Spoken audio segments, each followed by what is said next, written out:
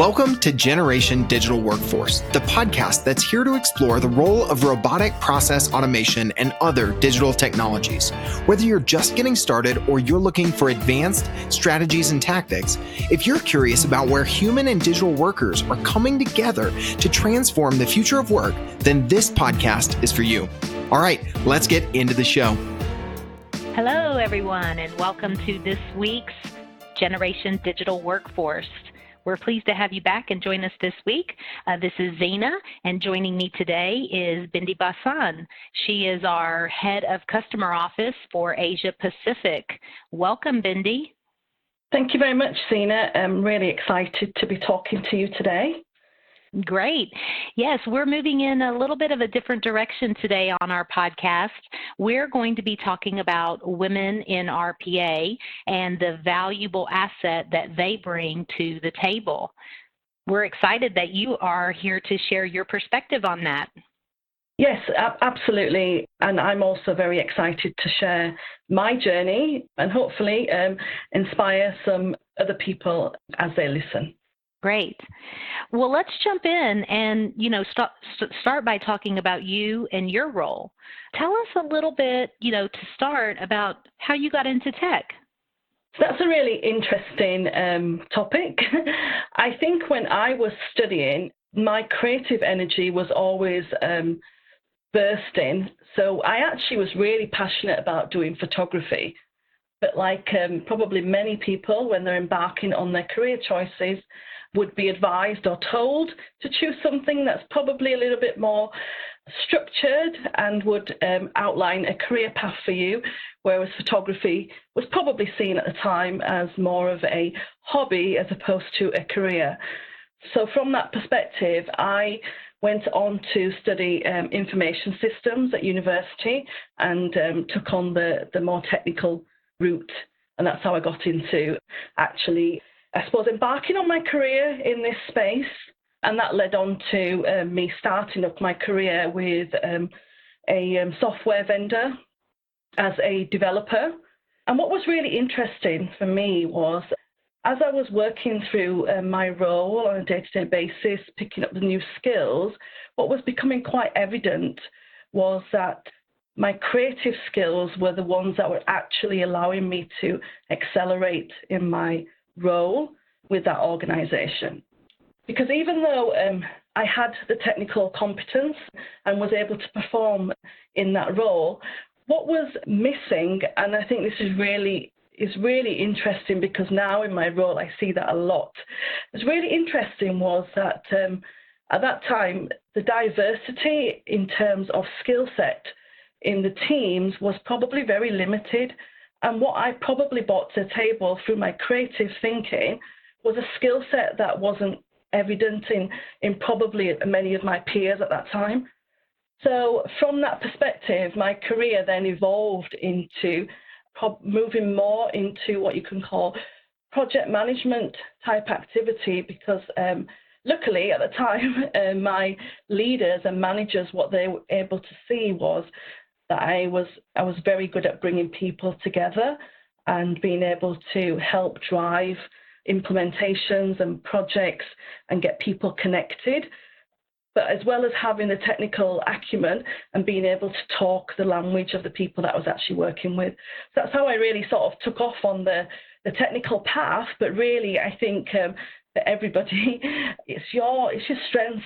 It doesn't take long for your strengths to actually shine and really sort of come to the forefront, and the things that you're really passionate about. And that's what probably took my career from a very technical kickstart in the first probably 2 to 3 years to then becoming a lot more around things like project management and bringing people together to be able to execute for businesses. So in those early days when, you moved on from photography to a more technical role and then into the workplace where you allowed those people skills to come back and flourish, how did you balance those people skills with the technical skills and ensuring that your male colleagues saw you as competent as them, both in the technical And then also in that more creative side and allowing you to take a leadership role on that, in that early part of your career. I think one of the key things for me was I'm always passionate also about problem solving. And the way that I was able to ensure that I still retained my status or standard with regards to the technical side of things was that I still used to dive in. So even if I was leading a project or if I was collaborating with people offshore and onshore, because of my technical background, I was able to deep dive into a lot of the cycle of implementation. So in design, in development, and in testing. And I think because of the fact that I was able to identify problems or suggestions to the design or even challenge what was actually being put on the table, through that I was able to build a credibility that, yes, she might be leading a project or she may be overseeing a project and bringing the people side of things, but she understands the technical aspects as well, so is able to delve deeper and question. And I was never shy about questioning. And I think one of the reasons why I probably ended up in the leadership position at that time with that organization after 3 or 4 years of being with them was because I was able to question. At the time, they sent a lot of their software delivery offshore, and the projects that were coming back that I were looking after were of high quality, and that's purely because I was able to deep dive and say, no, that's not how the system works, and that's not what the customer's expecting, and the end user, that's not what they want, and I disagree with this implementation. So I was able to challenge and be able to support my opinions with background evidence on why I believe a certain approach should be taken. Yeah, and I think 2 important things there that you said that I want to reiterate for our listeners, especially those starting out in their career, is don't be shy and question what's going on around you, because that, in fact, shows your leadership, shows your thoughtful approach to the situation at hand and whatever circumstances you may be dealing with from a business perspective. So I want to talk about, how you've gotten to where you are in your career and where you are now as Chief Customer Officer for our APAC region. And that APAC region is, often a very challenging region. It's very culturally diverse and complex. And if I might say so myself, predominantly male. And you've risen to the top. You want to talk to us a little bit about how you've done that? Yeah, absolutely. I think one of the things that probably works in my favor or has definitely helped me is that I've grown up rooted in 2 different cultures. So, born and bred in England, but my heritage is Indian. So I've always, by default, without even realizing, probably as a child, always had to look at every situation in my life without realizing from 2 different lenses or 2 different perspectives, because my upbringing has been rooted in more than one culture. So I always believe that foundation that I've grown up with was always a high contributor for me to be able to operate in a region that is so diverse and culturally complex, and has allowed me to be able to adapt to that sort of environment very, very quickly. So when I was working at this software organization that we were just referring to, one of the assignments that I got from them was to set up their offshore team in India. So I took on the opportunity and packed my bags and decided to head off to India and take on the challenge. And absolutely, I will set up your team to execute successfully from India. And for me, it was really interesting because it was the first time I sort of encountered the numerous differences, both professionally and personally, in a completely different culture. So despite having the Indian heritage, what was really evident when I did arrive in India was that the culture of every country moves on. So even though I was born with the heritage, it was a heritage that I was given to me by my grandparents who had left India, before the independence, and the country had moved on. So there's lots of differences that I had to embark on and really learn about how does these organisations in a completely different country operate, and also in an environment where it is very male dominated, especially in technology, and how do I stand my ground. So that was my first opportunity to sort of really step out into the world of Asia, I guess, and that went on to then moving on, living in Singapore, where I worked for one of the biggest investment banks in the world, and I had further opportunities to sort of get exposure to how the culture really works and the diversity and the differences in the way people and organisations behave, which is very, very, very different to what I grew up with in my early days of professional career.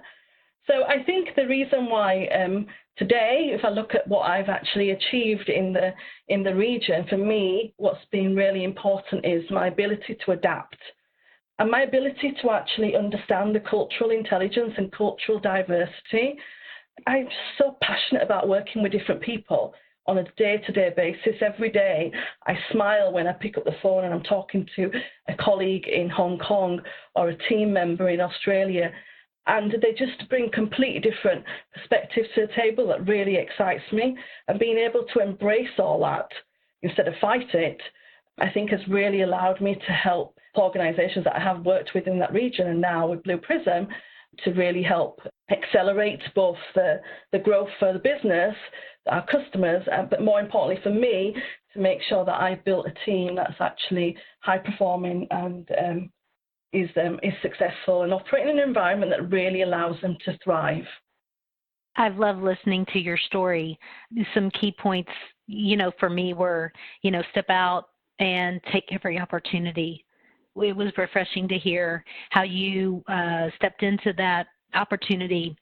You were open, you learned, you have the ability to adapt. But one of the things that I really loved about what you shared is how passionate you are and how you leveraged that passion to keep you going and to advance your career to where it is today. So congratulations for that.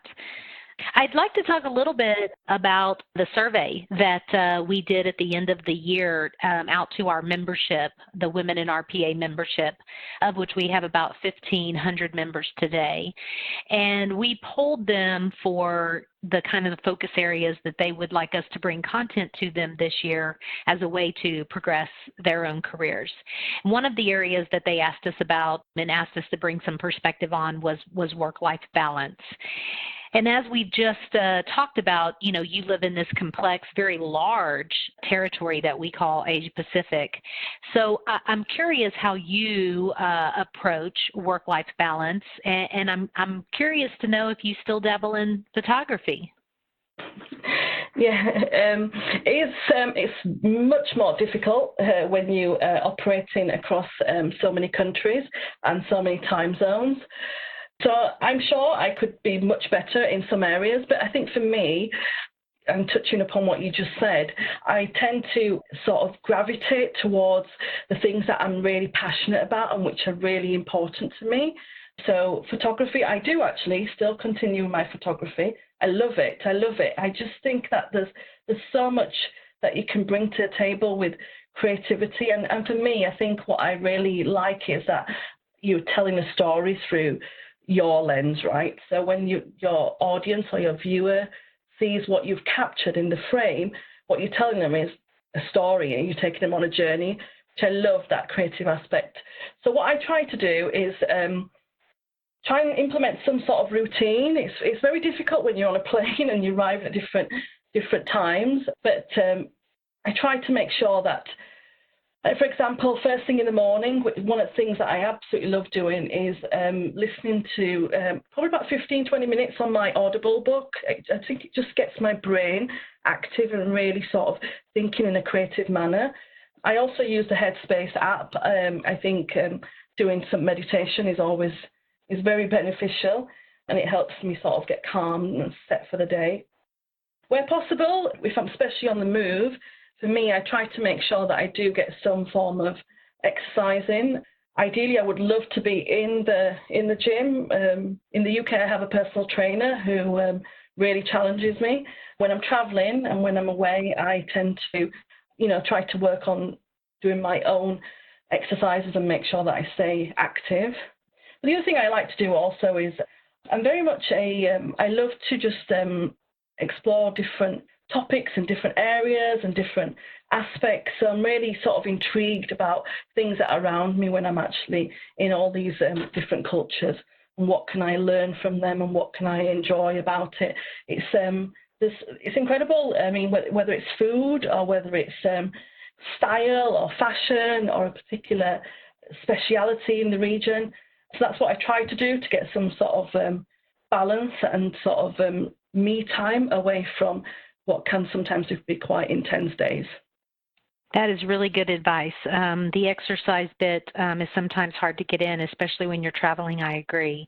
You have to kind of find something that is easy and that you love to do. Oftentimes I'll put my hotel a little further away and put the tennis shoes on and know I'll stick them in the bag when I get to the office and just get my walk in as the means of exercise. So there's some easy ways that when you're on the road, you can try and get that in, just make it part of the day, but it is a challenge. I love that you are so curious and that you use that as a way to bring balance to your life. Your curiosity, I think, almost pushes you to get out of work and learn new things. I'm wondering, what book are you listening to right now? There's a couple actually, but one is a book called How to Outperform, and it's actually a series of I guess you could probably call them podcasts, but combined into an Audible book. And I find it really fascinating, especially the first episode, because it talks about how to outperform, especially when you're already performing very well. And it's actually the interviews are done with the British rowing team. And I find it's just so fascinating when you, and the passion that comes across with a team like that. And I'm always trying to relate it to my team and how we work in the corporate world. And when you look at like a sports team, what they have is really strong passion for what they do. They're all aiming for the same goal. What's really important, and for me came across really strongly when I was listening to that, is the dependability and the psychological safety that they have. Everybody in that boat that's rowing is rowing for the same purpose, and this trust that they've got in each other is so powerful. And I think what really came across in that podcast was, which was really strong, was that they're not doing it for themselves, right? They are actually competing and rowing for the nation. So it becomes something just over and beyond just themselves. And I think that's what I try to build in my team culture as well. It's, we come together to achieve something much more bigger than us, whether that's for the business, for the customer, or for each of us as individuals.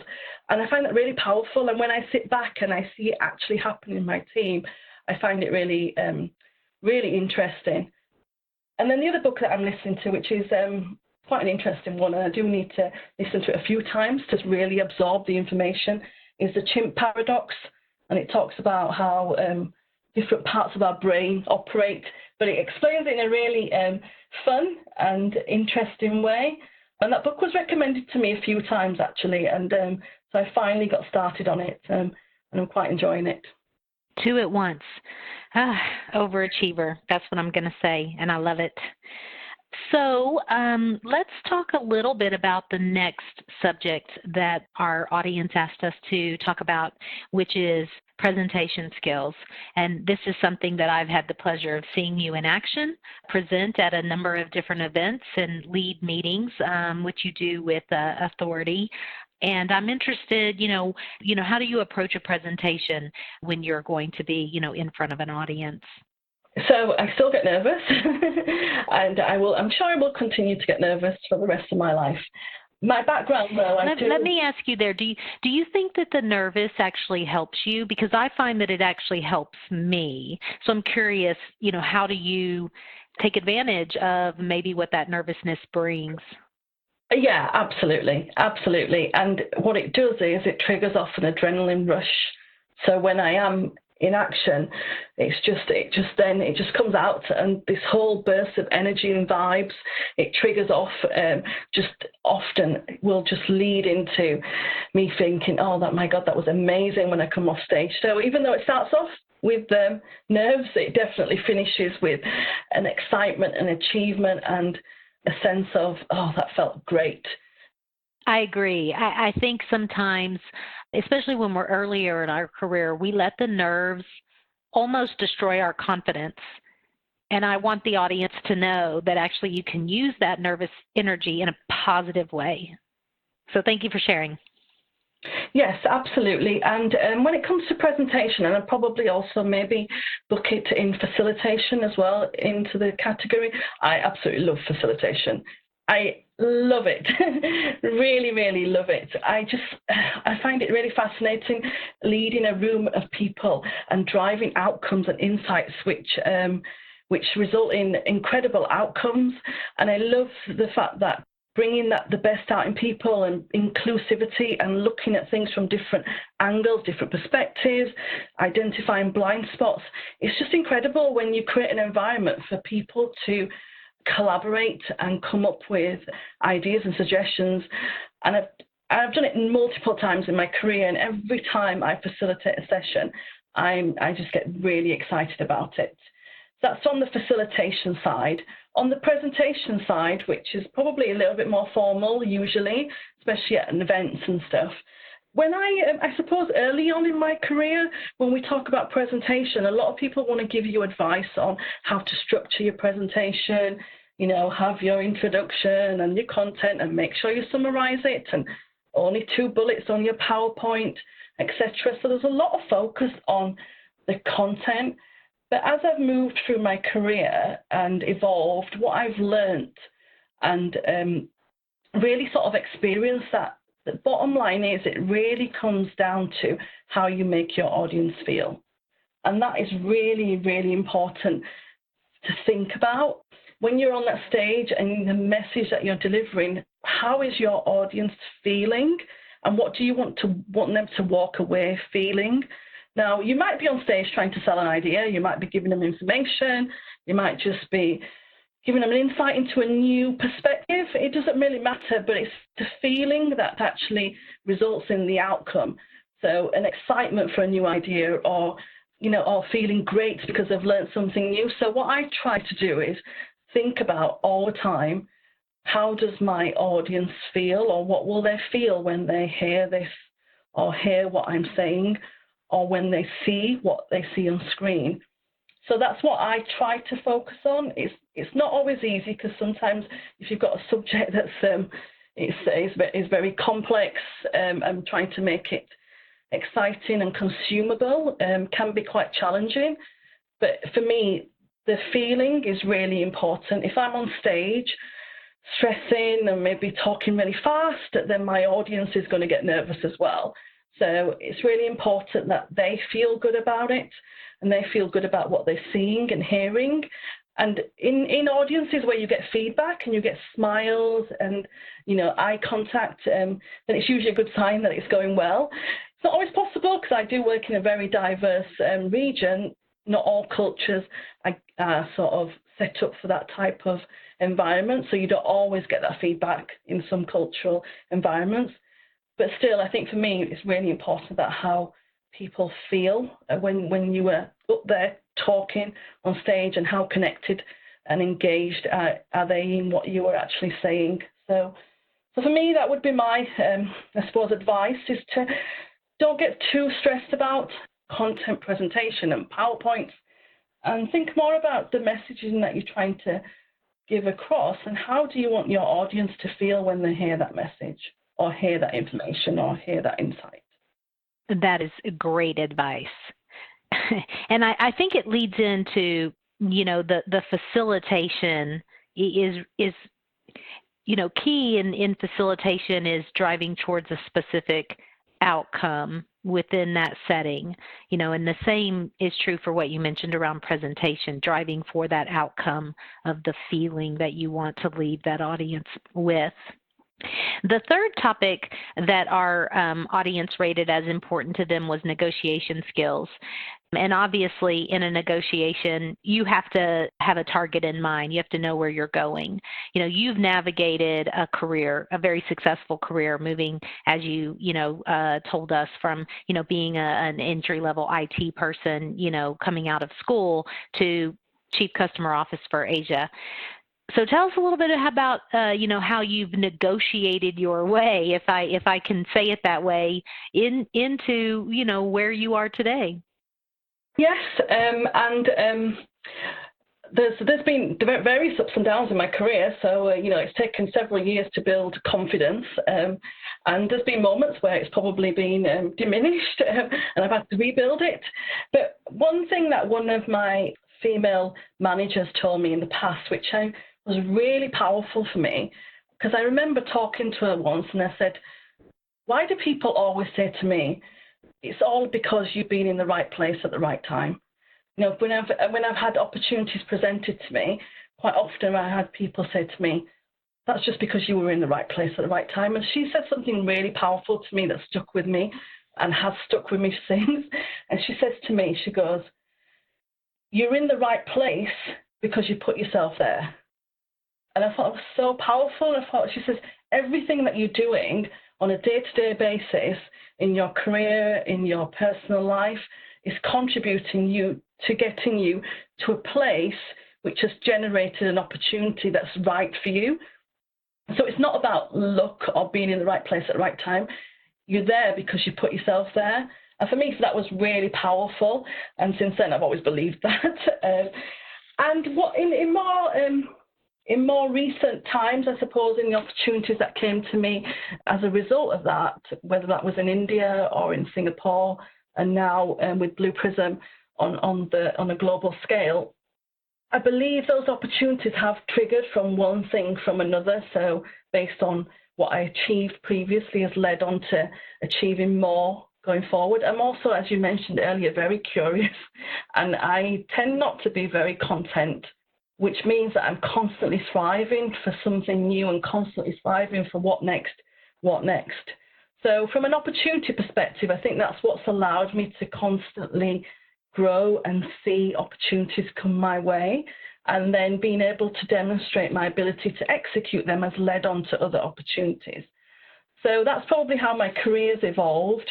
When I joined Blue Prism, I was actually hired to look after the professional services team in India, and that was where we had predominantly the presence in Asia Pacific, and it was really growing out, and it was the early days. And I remember joining, and within 5 or 6 months, India became APAC. So very quickly, I was leading the professional services organization in the whole region, and my task was to build it from scratch and set it up. And then last year, I took on the role of the head of customer office, which then embraced all the departments under the customer office for the whole region. So everything has been a step towards something bigger and something next and something growing forward. The other thing that I've always also, I suppose, my mindset has always been that my success lies in getting to a position where the people that I'm working with in terms of my team no longer have a dependency on me. Because I always believe that to leave or to move a team forward into a state where they're absolutely accelerating and moving forward, and then that generates opportunities for those people and generates opportunities for me to move forward, I guess. So from a negotiation perspective, because believe me, I've definitely had plenty of those situations to deal with. And in the past, I've probably been very not as strong and sort of accepted what's being put on the table for me. And okay, if that's what you think I should have, or be compensated in a particular way, or that's a setup I should be given, then okay, I'll accept it. But in more recent years, that's definitely changed. I think for me now, it's really about when I'm in a negotiation position, and it can be for multiple reasons, but if it was for a position that's related to a role, then for me what's really important is to lay down the facts and the outcomes of those facts, because then it takes away any ambiguity and any emotion related to the situation, and I'm stating out this is what you're presenting to me. However, these are the facts that I've got, whether that's related to what the industry is offering, or whether it's related to what the rest of the team are being offered, or whether it relates to the skills that I bring to the table. I very much focused on the factual information. And I also explain the outcome of what I'm presenting on the table. So that's how I deal probably with negotiation that involves very sort of specific decisions that are going to impact my setup. When it comes to negotiation on a daily basis, I mean, we are all selling ideas or selling something on it every single day. We sell it, whether we're selling it to our partners, our children, our friends, our colleagues. We're always in selling mode of some form or other. I can guarantee you, during your working day, you probably need at least one or two people to say yes to you more than once, based on what you're requesting from them. That bit is really fascinating, and it's really interesting. And I have been doing some reading and research on how to evolve and improve that. A lot of it comes back down to effective communication. But I think for me, when I'm trying to negotiate selling of an idea or a perspective, being very outcome focused and value focused is really important, because then it's not just I am presenting a view at the table or presenting you with an idea or an insight because I truly believe that this is the outcome that we're going to get, and it's going to have a positive impact on something else. And therefore, I want you to say yes. So I guess in terms of advice for people, I'm not a perfectionist. I definitely need to work a lot on this skill set, and I will continue to work. But what I find really fascinating, and again, it probably comes back to just my mind being so curious, is to look at industries where negotiation is really important. And it's incredible what you learn. So I'm not talking about sales, because sales is everywhere, and I know that that's important. And I do and I have read about consultative selling and the importance of that. But what for me recently that's been fascinating me is reading up about FBI negotiation, hostage negotiation. I'm thinking, my God, where you've got something so critical and serious on the line, surely the skill set that those individuals apply in those scenarios are just incredible. Or the other thing is armed forces or special forces, the decisions that they have to make and the negotiations that they're making. It's really fascinating, and I'm always thinking about how can I apply that in the context of my role and the sort of things that I deal with on a daily basis. I think this probably also stems from the fact that I'm constantly disrupting my thinking, because I always think there's a better way to do what I do. Even if I thought it was a great idea yesterday, today I probably think there's probably something else out there that could be done so it's actually better and I get a better outcome. And I think that's probably where it really stems from. And then we circle all the way back around to where we started, which is step out, don't be shy, and question what's going on around you. Excellent having this conversation with you today, Bindi. I hope you have enjoyed it as much as I have. Yeah, I've absolutely loved it. I've loved it. And is there any last minute inspiration or advice you'd like to give the audience? I think for me, just go for it. Just follow your passions, and just take on the challenge, take on the opportunities that come your way.